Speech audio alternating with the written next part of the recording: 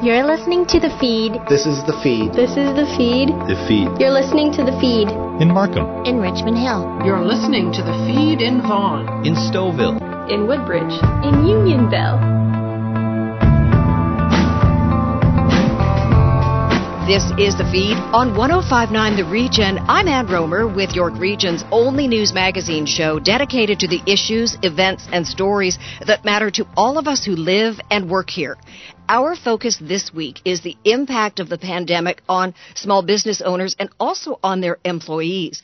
Some have altered how they work. Others have even changed what service they provide. Those stories are coming up, but we begin at the Ontario Legislature. Well, small businesses are really feeling the weight of COVID-19 and this what seems like never-ending pandemic. Here with a snapshot of what's working and what or who needs immediate help from the Ontario government is Prabmeet, Sakaria, Associate Minister of Small Business and Red Tape Reduction for the Ministry of Economic Development, Job Creation and Trade. Thank you for being with us. Thank you so much, Ron, and it's an absolute pleasure and very excited to be back.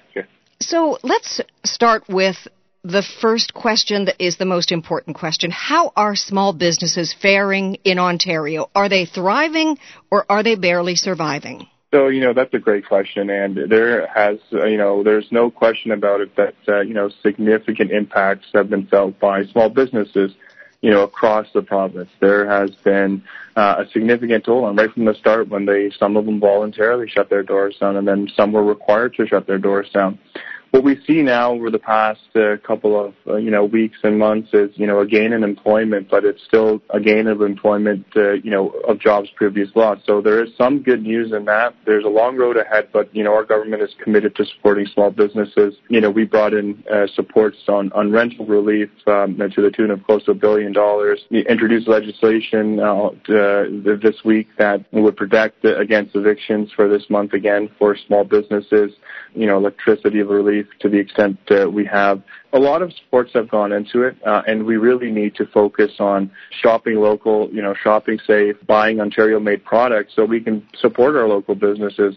Your government announced earlier this week, on Thursday, in fact, some new COVID-19 restrictions, including reducing the number of people who gather outside to 25 and inside to 10. Now, this is in Toronto, Peel, and Ottawa. What impact will that have on certain small businesses that rely on numbers? So these restrictions will apply to private households, and so they're not restrictions on businesses. And I think that's a key difference between this new announcement and previous announcement is businesses have really gone above and beyond to ensure safety, to ensure that protocols are being followed. And the public health data that we've seen today really shows that the spread is being caused by backyard parties where, a lot of times we get so comfortable we forget to socially distance, we forget to put our masks on. And so that's where the issue is, and that's where we've really tried to cut down on some of the activities. So as you said, 10 people inside a household, or 25 within private residences outside. So it's a significant move, but one that is needed to ensure that we can have a strong economy and to ensure that we can have a good healthcare system that's ready to absorb any new issues.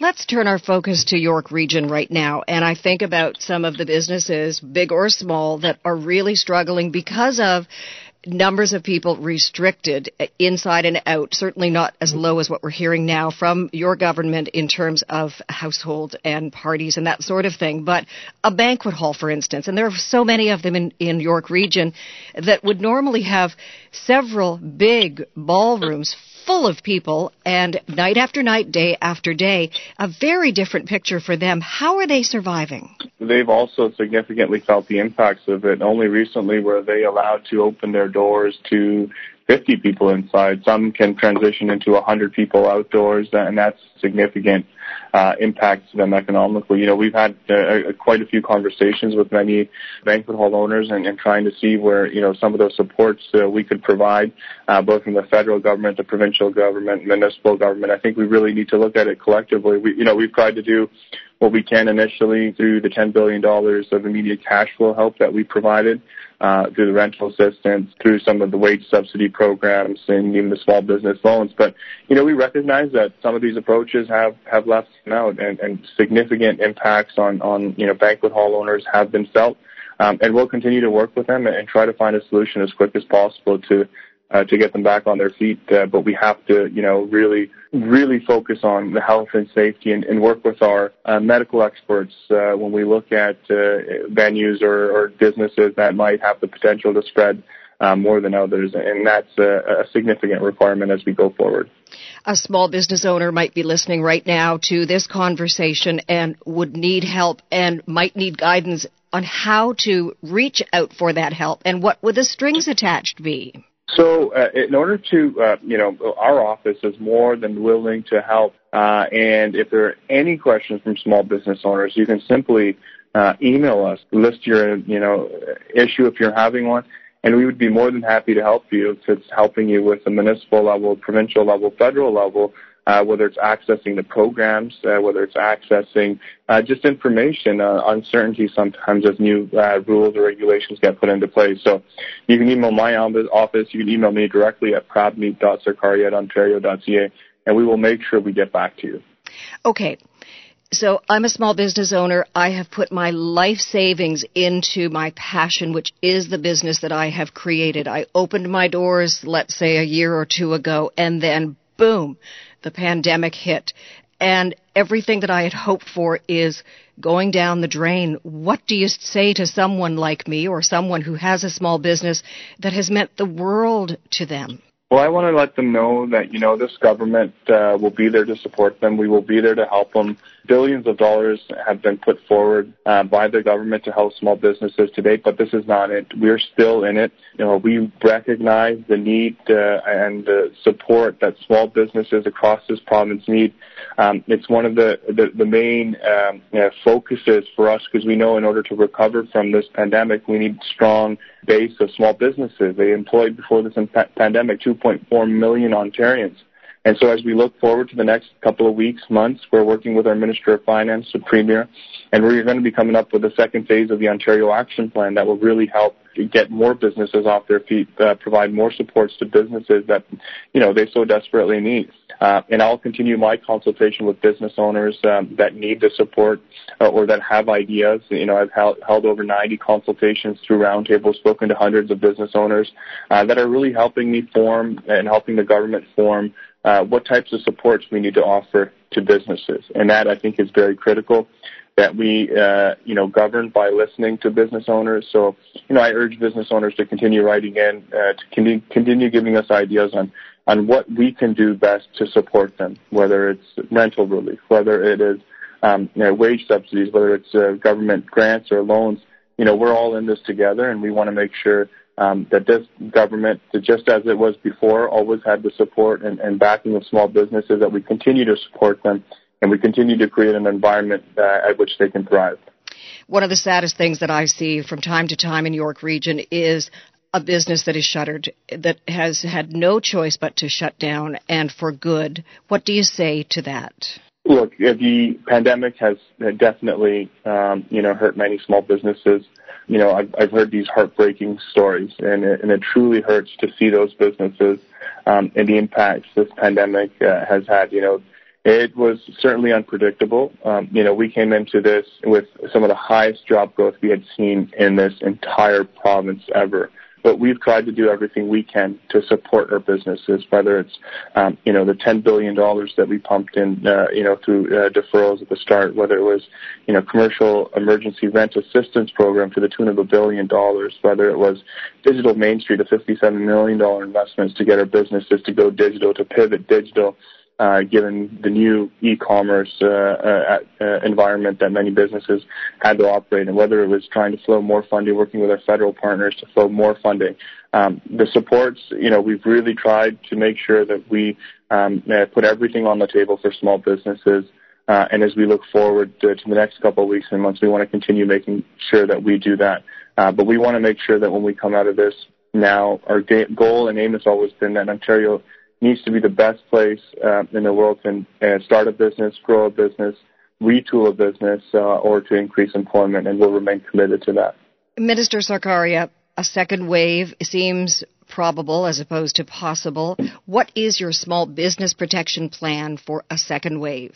So this is a significant consideration that is currently being undertaken. The Jobs and Recovery Committee, which is chaired by Minister of Finance, Minister Phillips. We've done over a couple hundred meetings on this committee assessing this exact need of what do we need to look at as we go forward and look at the specific needs and what will be required if and when a second wave hits. So you saw the first instance of, I would say, some restrictions that were placed given the private households. I think we're much better prepared now. We have better data. We have more information. We know what this virus contains. So I think we're much better prepared this time around to juggle the issue and to understand it and react in a more in a better way. Fact and point being that we only restricted gatherings at where the spread was occurring because we have the data to prove that backyard gatherings, backyard parties, household parties were really contributing to the spread.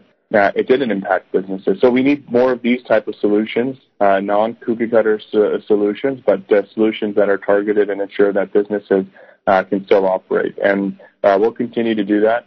We realize that PPE is becoming a central need for many businesses.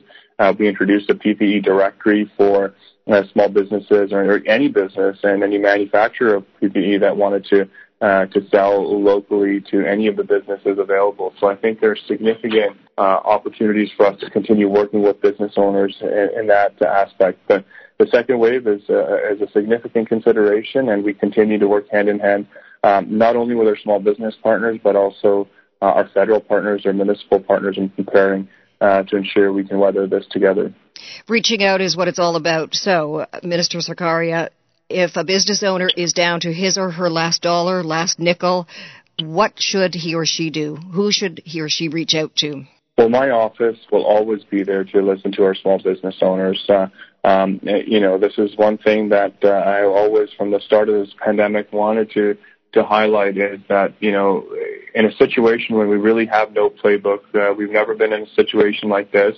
We want to hear from as many business owners. We want to know about how we can best support businesses within our communities and how we can best get them back on their feet. Any suggestions, any help that is needed, accessing programs. My office here at is more than happy to help and support. So please do not hesitate to email us. As the Associate Minister of Small Business and Red Tape Reduction, we are more than happy to help any small business owners that might need it. Prabmeet Sakaria, Associate Minister of Small Business and Red Tape Reduction for the Ministry of Economic Development, Job Creation and Trade. Thank you for spending time with us on the feed. Thank you so much, Anna. Always a pleasure. Have a great rest of your weekend. And you as well. Thank you.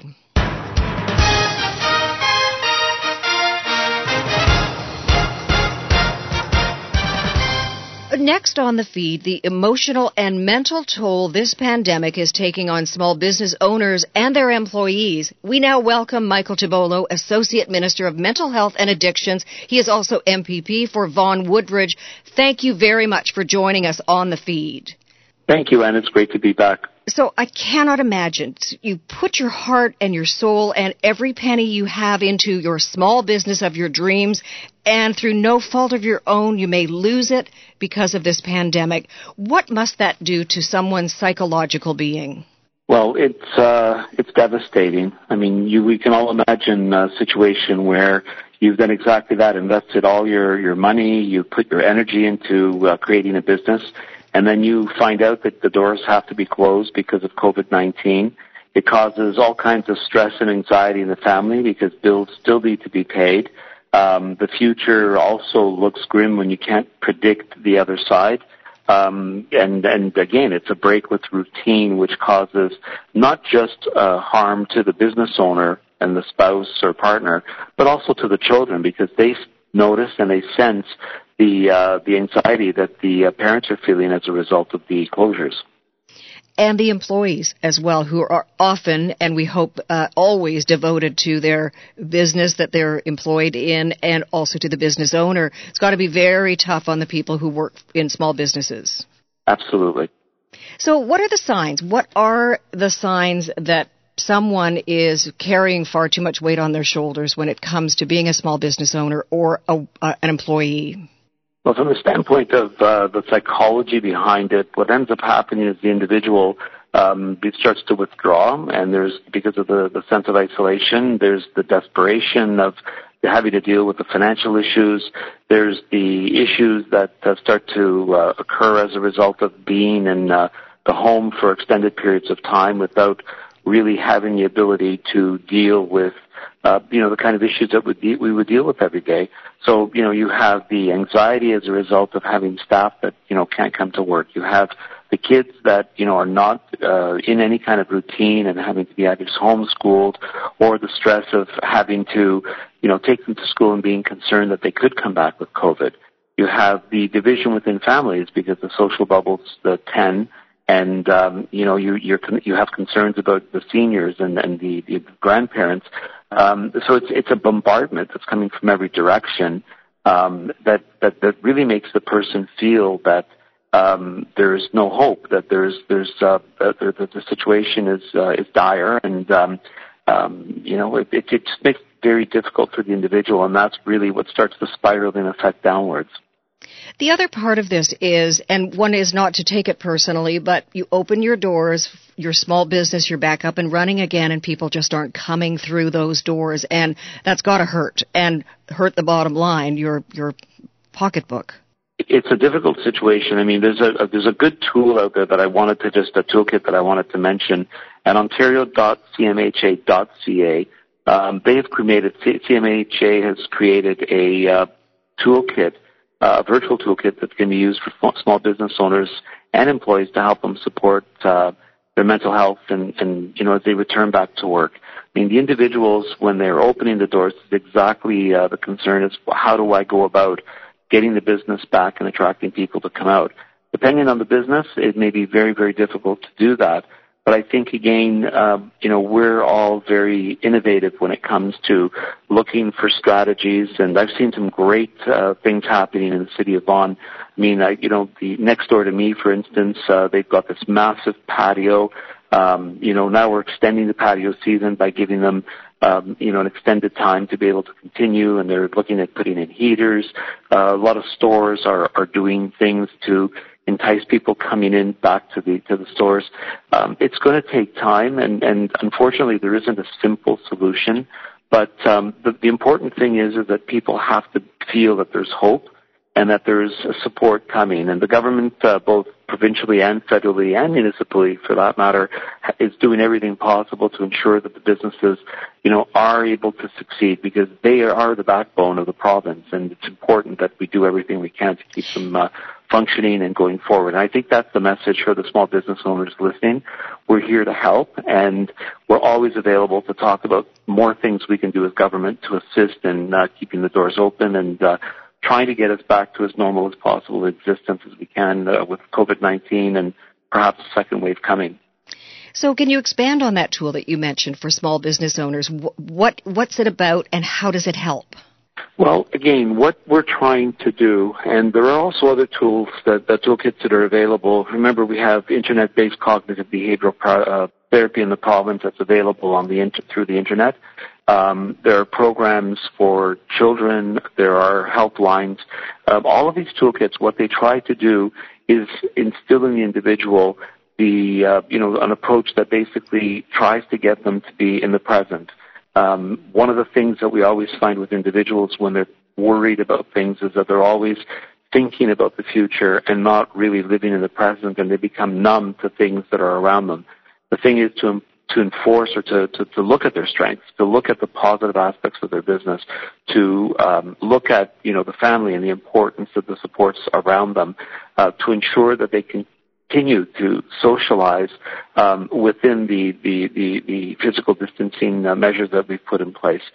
All these things, and including these programs, are geared to provide hope, to provide methods of rethinking the situation so that the individual can really focus on where they are in the present time, what they have in terms of strengths, and focus on those so that they can, in fact, prepare themselves for for change. And again, the ideas that come out through these programs are supports as well in terms of, what is available to help you, not only mentally, but also with respect to the business as well. So there's resources that are available there, and, people should take advantage of them because, again, being a small business owner, I used to practice law. I had my own practice, and I was considered a small boutique law firm. My concern every day was, is the business going to come in to be able to sustain the business and to continue to grow it? And we were always thinking about how we could improve the situation. And that's really the challenge for, I think, the small businesses is looking for ways innovatively to move their businesses forward. And using these tools grounds individuals to be able to, again, focus on the business and not always be overwhelmed by the situation that we're all facing, having been closed as long as we have.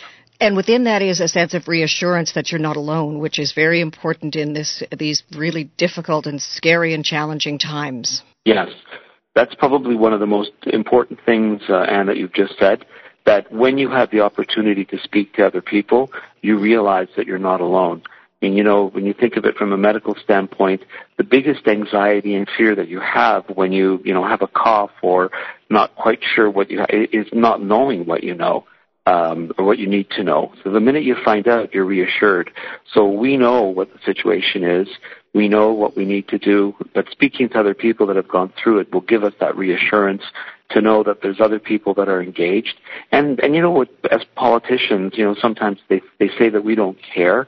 I think we've demonstrated that we do care and how important it is to get the economy, moving again and ensuring that the small businesses are given the supports they need to keep the doors open and expand again, because they provide really a bulk of the jobs that we have in the province to individuals that, rely on these jobs to pay their mortgages, to buy food, and to, really keep the entire economy moving forward. So we're talking dollars and cents, but we're also talking about a sense of well-being and pride. That's a really interesting combination and a very challenging one as well. Yeah. I mean, when I look at, people say to me, well, what do you have to do with economic recovery? And I always come back and say, you know what, to me, the little store that provides me with, the snacks that we buy, that provides me the stores that we go into, even just to get a haircut. I felt totally different that first time I could get a haircut after I don't know how long a period of time. The importance of our mental health sometimes isn't directly related to, psychoanalysis. It's those conversations that you have. And, I invite people to go back to the stores. The conversations that take place with the storekeeper, the conversations that take place with other people coming in and out that are at, stores and locations where small businesses operate. These are all things that we need to focus on and to keep going and doing more of. I ran into a priest and had a conversation, and I said, thank you to him. He goes, thank you for what? I said, you probably see more people than any psychologist, psychiatrist, or medical doctor would see in a week through the work that you do. And you're providing that sense of security, that sense of hope for individuals. And I want to say thank you for doing that, because that alleviates a lot of stresses on individuals and gives them that hope that they need to be able to go out and face some of the economic realities, including people that are in small businesses. So for me, we always say, well, you can't have health without mental health. Well, I really believe that, the storekeeper, the small businesses, they need to believe and understand that the supports are there so that they're healthy mentally. And I think that will drive them to utilize the skills that they have as entrepreneurs to want to get back into the business, into that world, and start engaging. And I know that as soon as you start doing that, positive feeds positive the way negative feeds negative. What that will do is create an upward spiral, and then we feed it off to each other's successes, and that makes us want to do more. So for small businesses, get out there, engage, focus on the here and now. Focus on your strengths, not on, the weaknesses in your businesses. Focus on what made you successful to this point in time and how you can use those as a springboard into making your business even more successful. Michael Tibollo, Associate Minister of Mental Health and Addictions, also MPP for Vaughan Woodbridge. Thank you for joining us on The Feed. It's always a pleasure to speak with you, Anne. Thank you. When we return, the campaign to get consumers back in stores and supporting their local businesses. That story is next. This is The Feed on 105.9 The Region. Stay with us. Do you have a story idea for The Feed? Call us at 416-335-1059 or email info@1059theregion.com. Ann Romer and more of The Feed coming up. This is 105.9 The Region.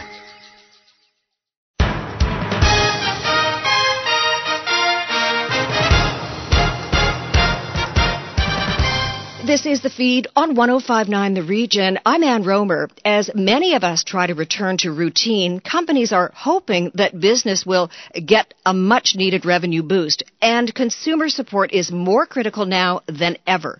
Afua Ba with a new national campaign. Fall season quickly approaching, and of course there's more talk now about a second wave of COVID-19, meaning many businesses are now wondering how they're going to cope with heading into the final months of 2020.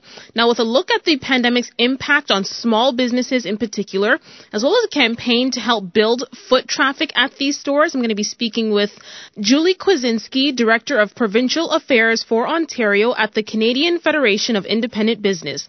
Julie, thank you so much for your time today. Well, thanks for having me on the show to share CFIB's views, Afua. It's much appreciated. It is our pleasure. We love to, of course, let more people know about small businesses and, of course, just the help that they need, especially in this time in particular. So let's just start off the conversation. We've, of course, seen how the pandemic has impacted the retail industry. Small businesses in particular, though, were hit harder than big box stores. If you can talk a little bit about that.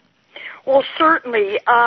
People are most likely aware that it's been a challenging time for everyone and challenging for all businesses, but more so for smaller businesses. Smaller businesses can't weather the storms as much as large businesses can.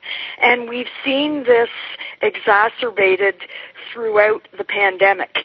And just to kind of give you what I call the nutshell statistics that really illustrate where small businesses are as you and I speak today, we do a survey on our Small Business Everyday Recovery Dashboard. And we ask businesses 3 questions.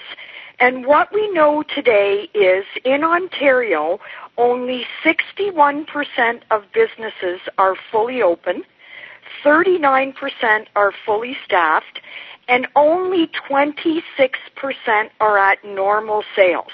Now, that is the key number right there. 26% at normal sales, yet the bills keep coming in, the rent has to be paid, life goes on.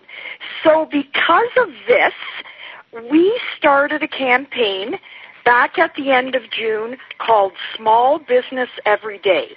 And the purpose of that campaign, Afua, is to encourage local shopping and connect businesses and people to shop local campaigns across the country. So what does that mean? It means that as a consumer, if you're heading out the door to buy anything on your list, we'd like you to think small business first. Don't go to the big box stores. Don't order online. If you can, shop locally, because your shopping in your community could mean the difference between the stores that you love surviving or not surviving after all is said and done after COVID-19. We've even done surveys through our research department that show in Ontario we could lose as many as over 90,000 small businesses after the dust settles on COVID-19. So the circumstances are certainly very dire for small business. You can probably already just feel just the anxiety that these business owners have, that they're just trying to make ends meet. And especially then with the pandemic on top of it, it must be so difficult. I mean, words probably can't even explain just how tough it has been for them over the past couple of months. Well, absolutely, and I'm really honing in on your word stress. You can only imagine, because even as a small business owner, these are the people that you see in your communities. They often sponsor the hockey team or they coach the hockey team. You see them in the schools. So they're having the same issues as everybody else, worried about their kids going back to school, worried about whether or not they're going to make sales, and worried about any number of things. Like, can they bring back employees? Can they afford to bring back employees or give them the same hours that they were giving them before? Because a lot of these small businesses, Afua, they support families, whether it's a family-run business or a family-run business that employs other people. Each small business is like a community unto itself.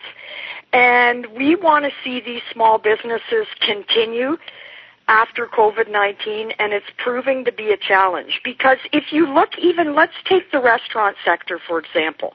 As you know, that's a sector that's being particularly hard hit. At any given time, when times are good, the average profit margin of a restaurant in Ontario is only 3.5%. So that's slim pickings right there. So if you add on a COVID-19 pandemic, and now there are still restrictions on restaurants, you can only have a certain number of people in the restaurant, and in some cases, some businesses are still only having people eat outside. There are different choices, and buffet-style restaurant eating is not even allowed. So that cuts out a certain sector of the economy right there. So that is indeed a challenge. Like, how do you recoup those lost revenues? And I'm going to go back to the Small Business Everyday campaign. If we have people out there doing their part, just shopping locally, every little bit counts. And what we're asking people to do, Afua, is kind of to get the chain going on this. If you go to a local business that you love, your local favorite restaurant, take a picture, put it on social media, and recommend it to your friends. Get the ball rolling. Each of these little steps can make a huge difference. Social media is big these days, so any little step that you can take to help this campaign is huge. And what we're hoping to do, anyone can go on the website, smallbusinesseveryday.ca, to understand what this campaign is about. You can be a business, you can be a consumer, anybody can participate. And we want to keep this going until the end of the year and connect it with key dates throughout the rest of the year, whether it's Thanksgiving, Small Business Week in October, our annual Small Business Saturday this fall, the big shopping days, Black Friday, Cyber Monday, and of course the holiday shopping season, because this is critical. You look, there are certain federal government programs that are out there, and some of them are combined with provincial money, but a lot of these programs are set to expire soon or before the end of the year. And this is going to be a challenging time for businesses. We're hoping that governments will keep those programs going as long as any closures are in effect anywhere across the country. Julie, I want to ask you, aside from the campaign, have you heard of how maybe small businesses are trying to find ideas and different ways to cope in the event of a second wave approaching? That is a very, very good question. Now, we appeared before a government committee, and many other stakeholders appeared as well, many other business groups, and we were asked to present our ideas about impacts on small business of COVID-19. And one of the things we recommended is that the government put forward a plan in case we have a second wave. There are a lot of concerns here. Now, obviously, I've already portrayed the fact that businesses are struggling enough as it is, and the number of small businesses that could be lost. So we don't want to see the government go backwards, because that would mean even less revenues for small businesses. But there's another point that I can't make enough. I represent small and medium-sized businesses, and one of the things that was very disheartening to our membership was, if you recall early on when all the closures took effect, the big box stores had the huge advantage. If you sold food, you could sell everything else. shirts, shoes, pots and pans, you name it. Meanwhile, the small business owner, if they didn't sell food, they were pretty much out of luck. So small businesses were already far behind the big box stores. We do not want to see, whatever happens in the future, that the government make that same mistake again. They need to remember that small businesses are already struggling enough, that any steps going backward could actually really put the nail in the coffin. I can't put it any other nicer way for a lot of businesses out there that are just teetering on the verge of survival. Julie, just one more time, if you could just remind me about, or remind the listeners about the Small Business Everyday campaign, how they can help, and if they need more info, where they can go. Oh, absolutely. So check out the website smallbusinesseveryday.ca and engage on social media using the hashtag smallbusinesseveryday. Check it out, whether you're a business or you're a consumer. Every little bit counts. And remember, every day, think shop local first before heading out to a big box store. Perfect. Julie Kwasinski, Director of Provincial Affairs for Ontario at the Canadian Federation of Independent Business. Thank you so much for your time today. We really hope that the listeners heeded the call and really go out there to help local businesses at this critical time. Thank you so much. Thank you, Afua, for letting me share CFIB's views today. All the best to you. After the break, we hear from the business owners in the new normal. This is The Feed on 105.9 The Region. We'll be right back. Follow us on Twitter at 1059 The Region. Ann Romer and more of The Feed after the break. This is 1059 The Region.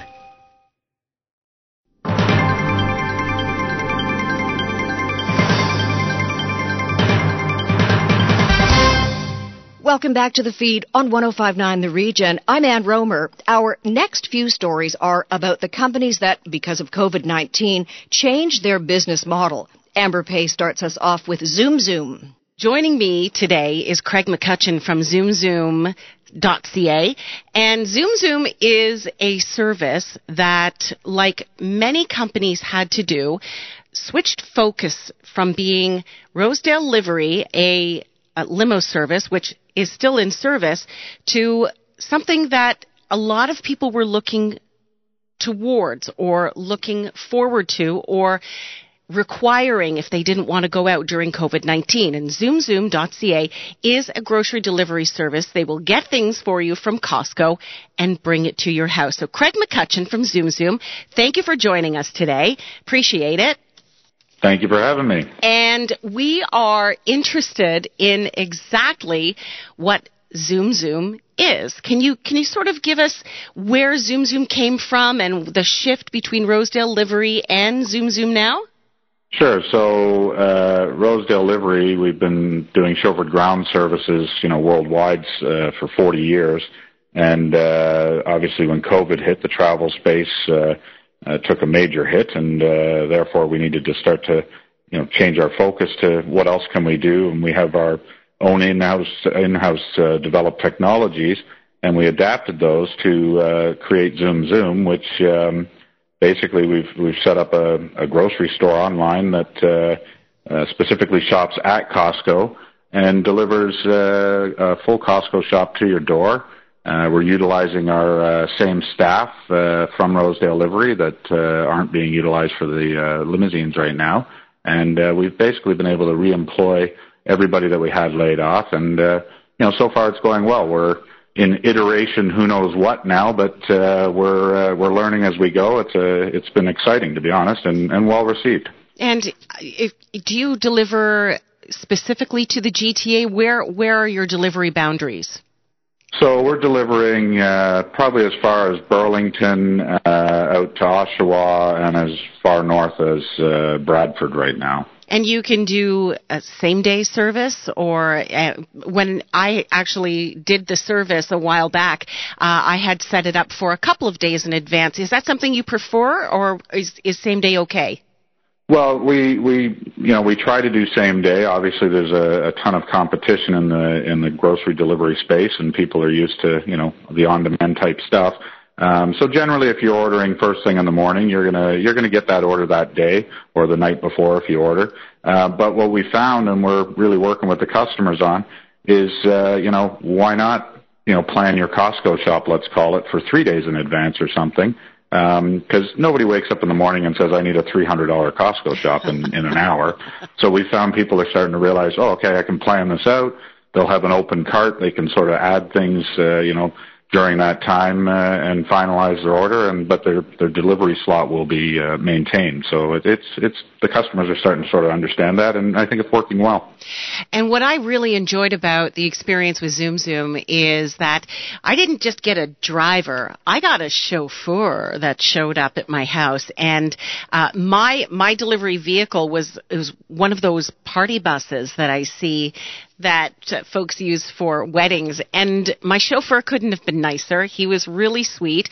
He brought everything not only to my door, but inside my house. There was no contact with him, and it was just an enjoyable experience, and I had a really good time. I had a chauffeur for a day. It actually made me feel kind of special.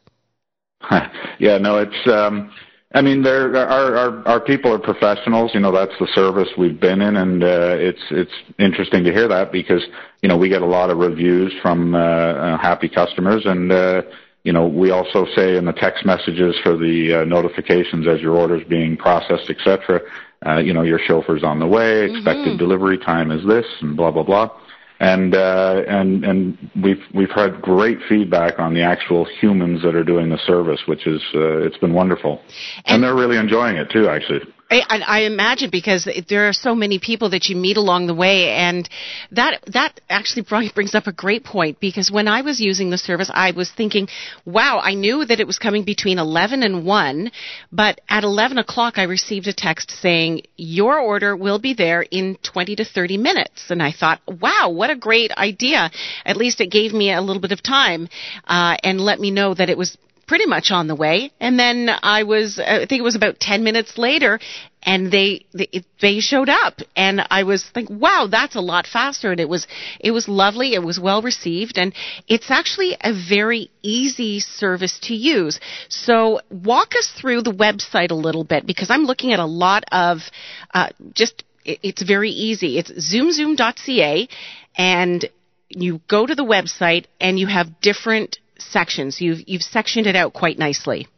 Yeah, so we wanted to, make it as simple as possible, and it's very usable as well from a mobile, which is obviously important. And we sectioned it out in your grocery items, your candy, snacks, drinks, and that sort of thing. And it's very simple. I think there's about 1,700 products. We now have sale items on there and stuff, which we didn't before. We're announcing new arrivals and everything, and we're constantly up to date with the products that the Costco's have. We do have different products that you won't find in your regular Costco.ca, let's say. So the meats and everything that we have, they're larger quantities, but the cuts and the value for them is incredible. So it's a little different, but we've really worked on tweaking what we have there to meet what people are looking for. Mm-hmm. And it's wonderful. Is there a minimum purchase order? We don't have a minimum purchase order, but we're again iteration after iteration. We're looking at kind of number of items. I mean, it's not sustainable to send vehicles scrambling all over the place with, bacon and eggs. Mm-hmm. So, we're starting to sort of encourage people to perhaps add more items to their cart. There's not a dollar minimum, but we're saying, let's try to fill these vehicles, because vehicles going without good capacity, it's not sustainable. Mm-hmm. And there's a lot of businesses out there that are giving you a loaf of bread and some cheese, and it's not a sustainable business model. Right. So we're trying to figure out what best works, and we find though the customers generally, people aren't coming for a bag of milk. No.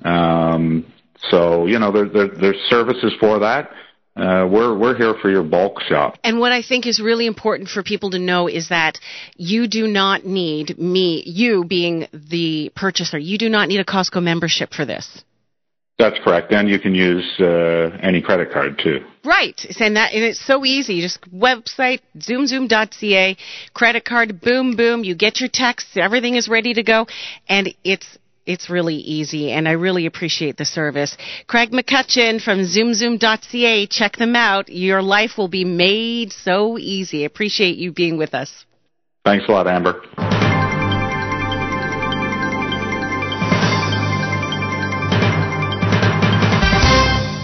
Other companies are actually growing and have positions available right now. Jim Lang with those details.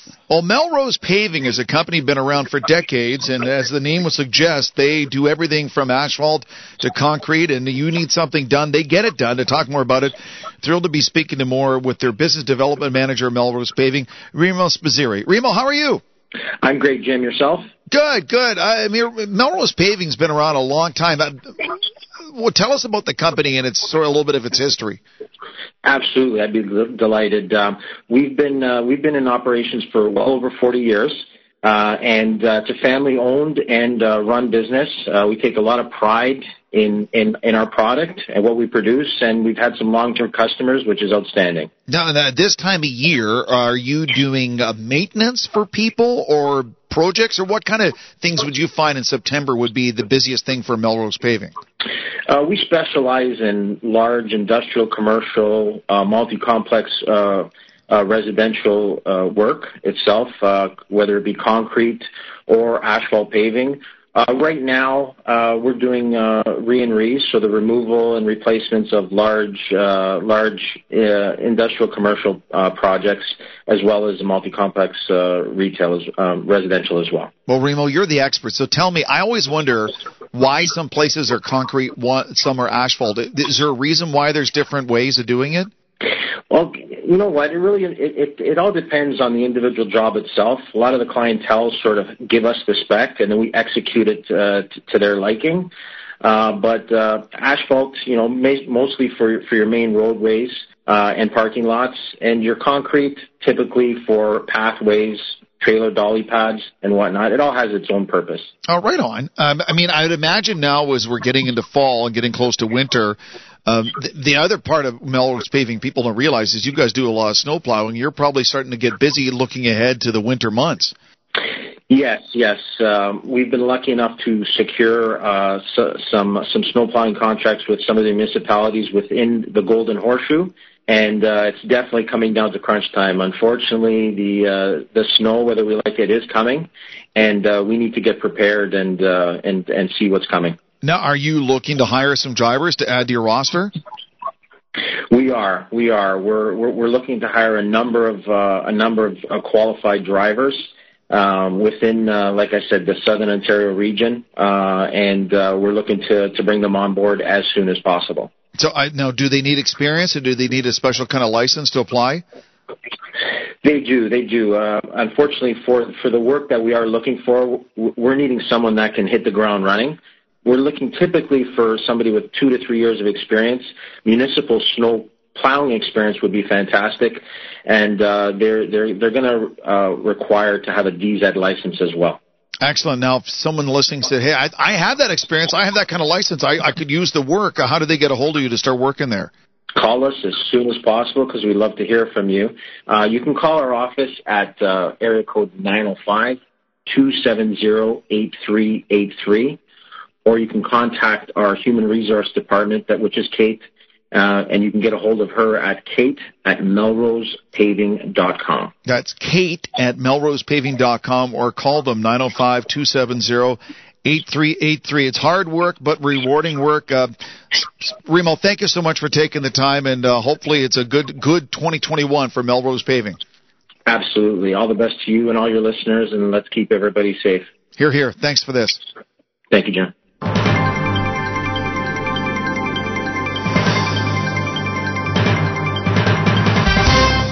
It takes a village to raise a child, and in these days of COVID-19, you also need superior child care to keep your young ones safe and secure while you head back to work.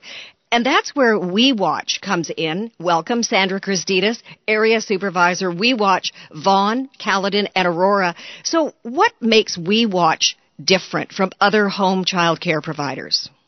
Thanks, Anne. We Watch is a licensed organization, and we run licensed home child care across Ontario. What's important to understand about home daycare is that we are licensed with the Ministry of Education, so we follow strict protocols right across the board. How can you be sure that the people that you hire in the homes that will be open to young children are up to standard, if not beyond? Once we open up a home child care provider's home itself, we do continue with monitoring. We offer professional development, and we ensure that they are following all the requirements from the Ministry of Education. So standards, that's one thing, and that's so important, but let's talk about the environment that you try to create for the child in the home child care situation. I mean, it needs to be fun, safe, educational. What else can parents expect that their children will receive?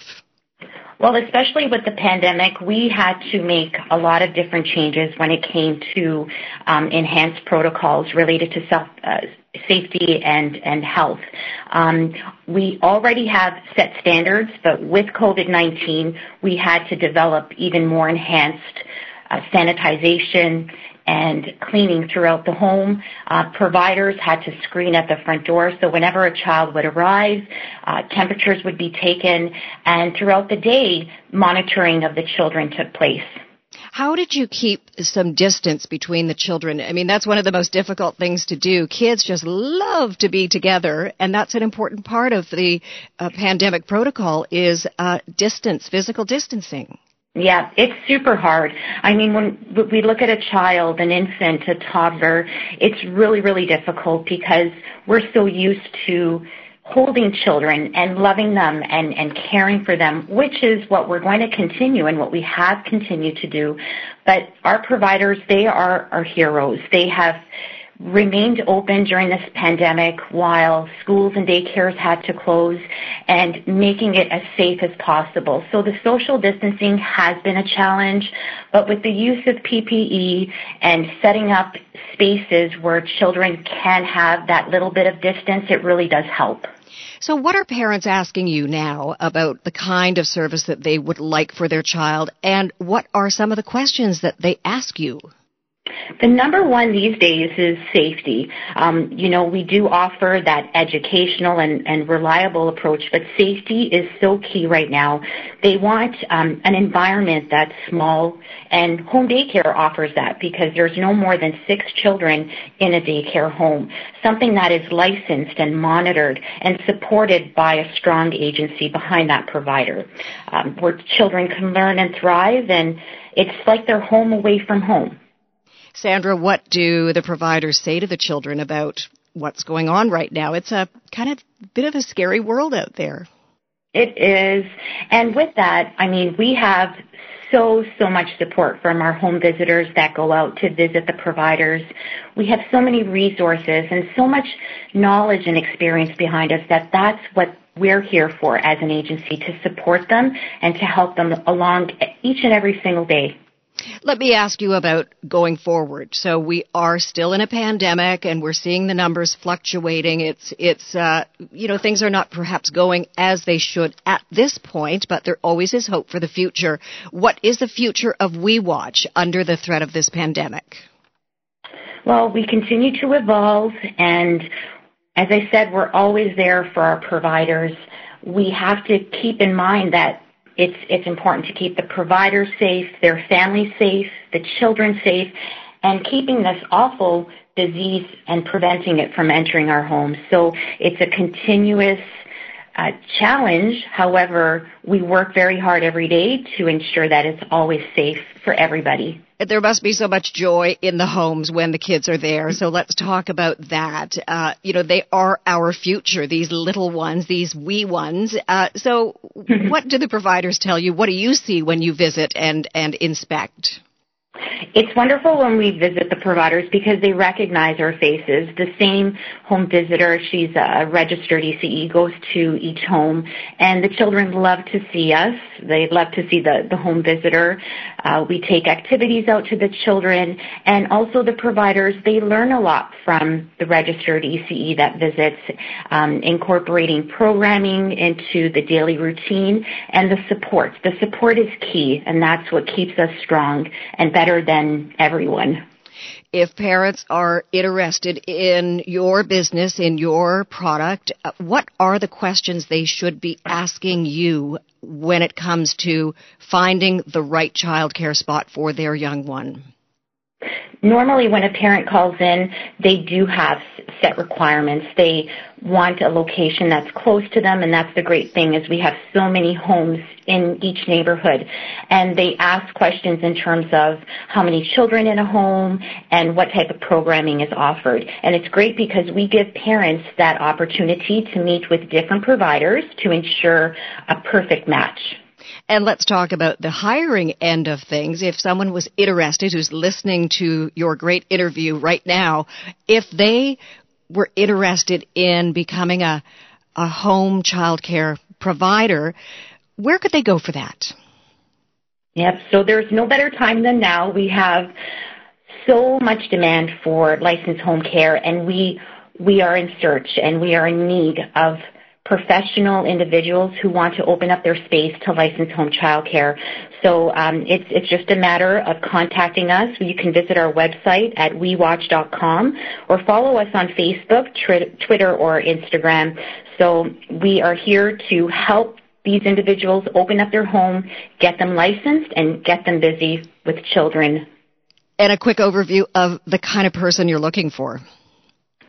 So that the home child care provider is usually someone who has experience with child care. Many individuals now are looking to change their career to want to get back to the community, and working from home as a home child care provider is really important these days. Your website one more time, Sandra. It's wewatch.com, WEEWATCH.com. That's really catchy. Sandra Christina's Area Supervisor, We Watch, Vaughan, Caledon, and Aurora. Thank you for joining us on the feed. Thank you. If you missed any part of our show, please go to 1059theregion.com or follow us on Twitter at 1059theregion. I'm Ann Romer. Thank you for listening.